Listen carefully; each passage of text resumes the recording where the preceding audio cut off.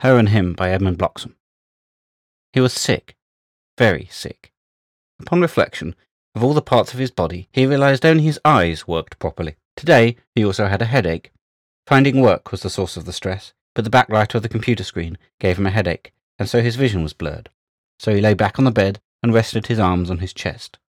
He winced as the muscle of his third finger tweaked.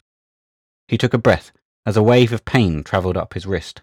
He had maxed out the number of pills he could sensibly take. Ice packs provided a moment's relief. Apparently heat packs were supposed to deal with this particular wrist ailment, this week's show of defiance from his body, but heat packs made his arm feel like it was about to explode. So he just lay back and attempted to derive pleasure from the open window. The cold air, the air not so deeply infused with permanent humidity. The liquid in his chest gurgled as he breathed. He'd have to circumnavigate the maze of inefficiencies and the terribly pointless GP system of the British healthcare system. But perhaps not today. She was sitting in a Japanese restaurant in Taipei, waiting for her friend to arrive for dinner. She had just Skyped him, and he seemed remarkably well. But she was also concerned. Too much, perhaps? But deep down she knew how to separate her life from his. He said she was emotionally mature, which she didn't quite conceptually appreciate, as her English was not perfect.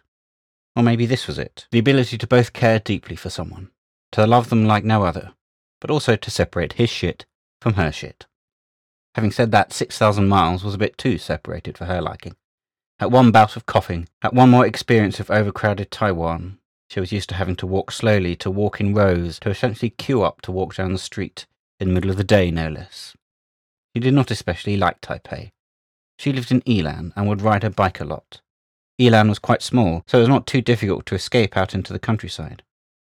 Rice paddies surrounded the area outside of the town, and the beach was nearby. That was the perfect place to relax, listening to the waves lapping against the shore, to close her eyes and escape the classroom.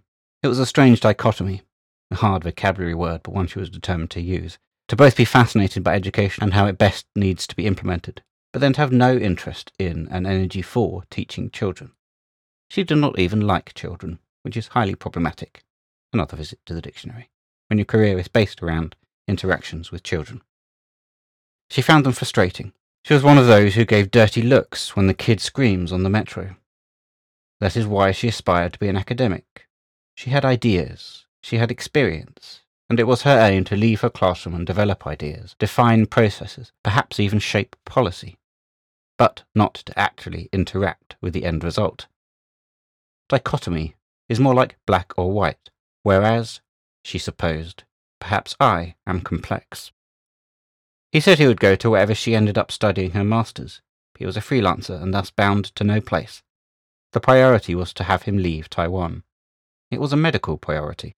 So despite the fact that she would miss him, that she would sometimes feel lonely, she was happy to see him leave, because she wanted nothing more than to see him improve his health.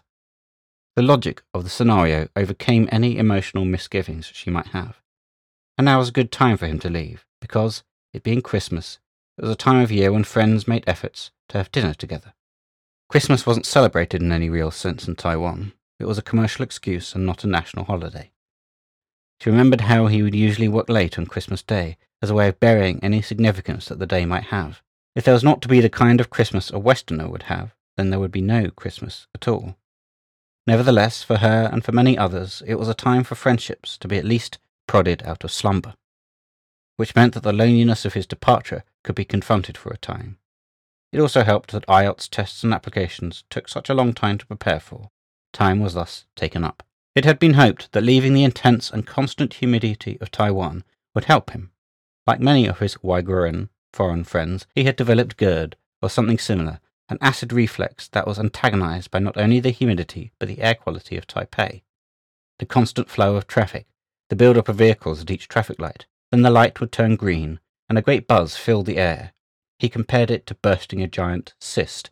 The fastest and fiercest burst would come first, as the scooters, which had made their way to the front, buzzed away, followed by the more gentle but still constant flow of cars.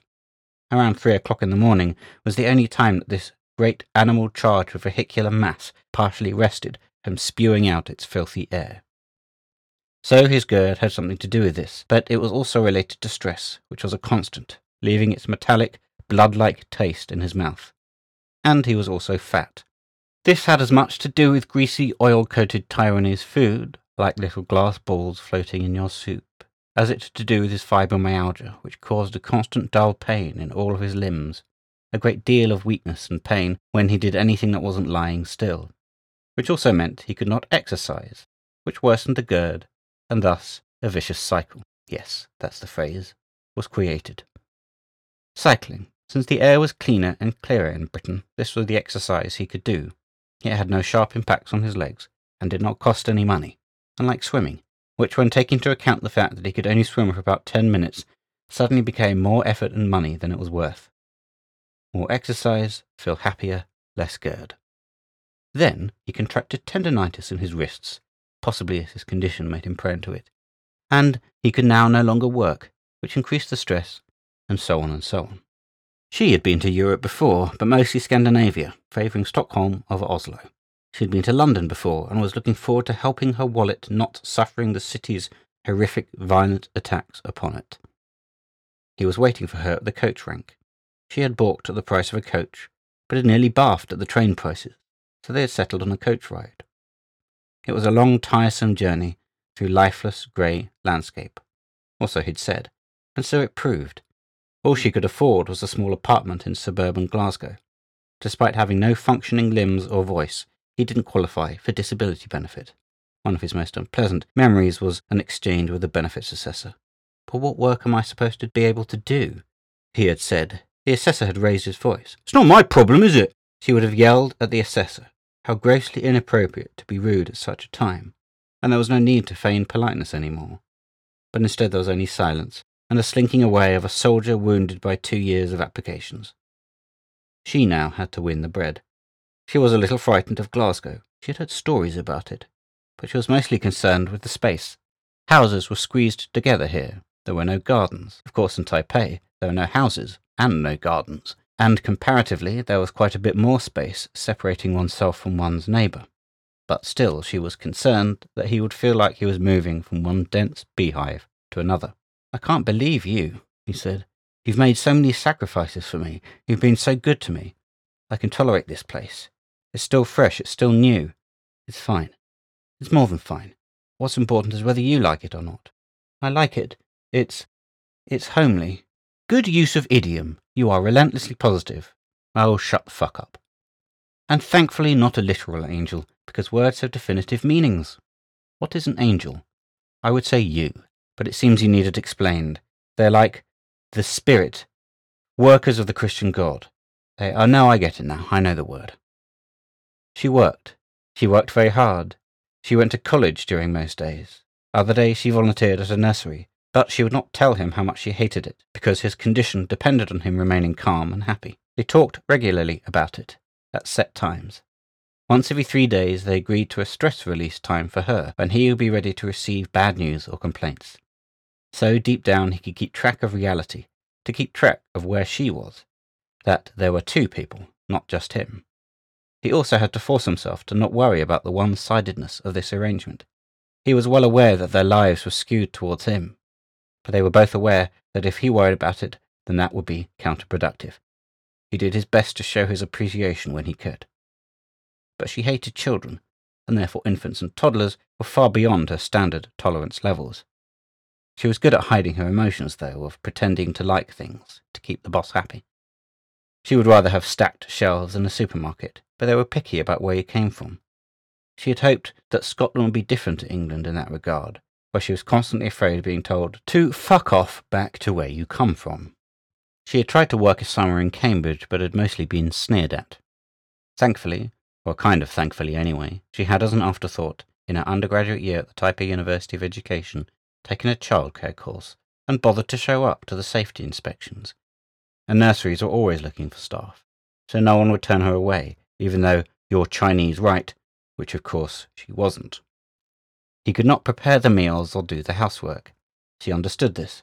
She did not resent him for his lack of contribution to the household.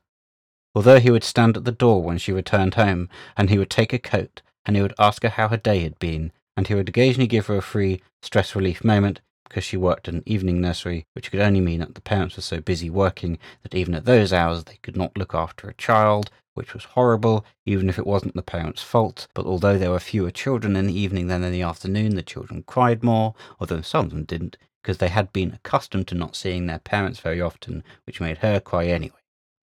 So he would embrace her. But he could not embrace her for too long, because his arms would start to hurt, so she would release the embrace, even though she wanted to carry it on and go and make dinner. He no longer complained that he was tired of vegetable hot pot.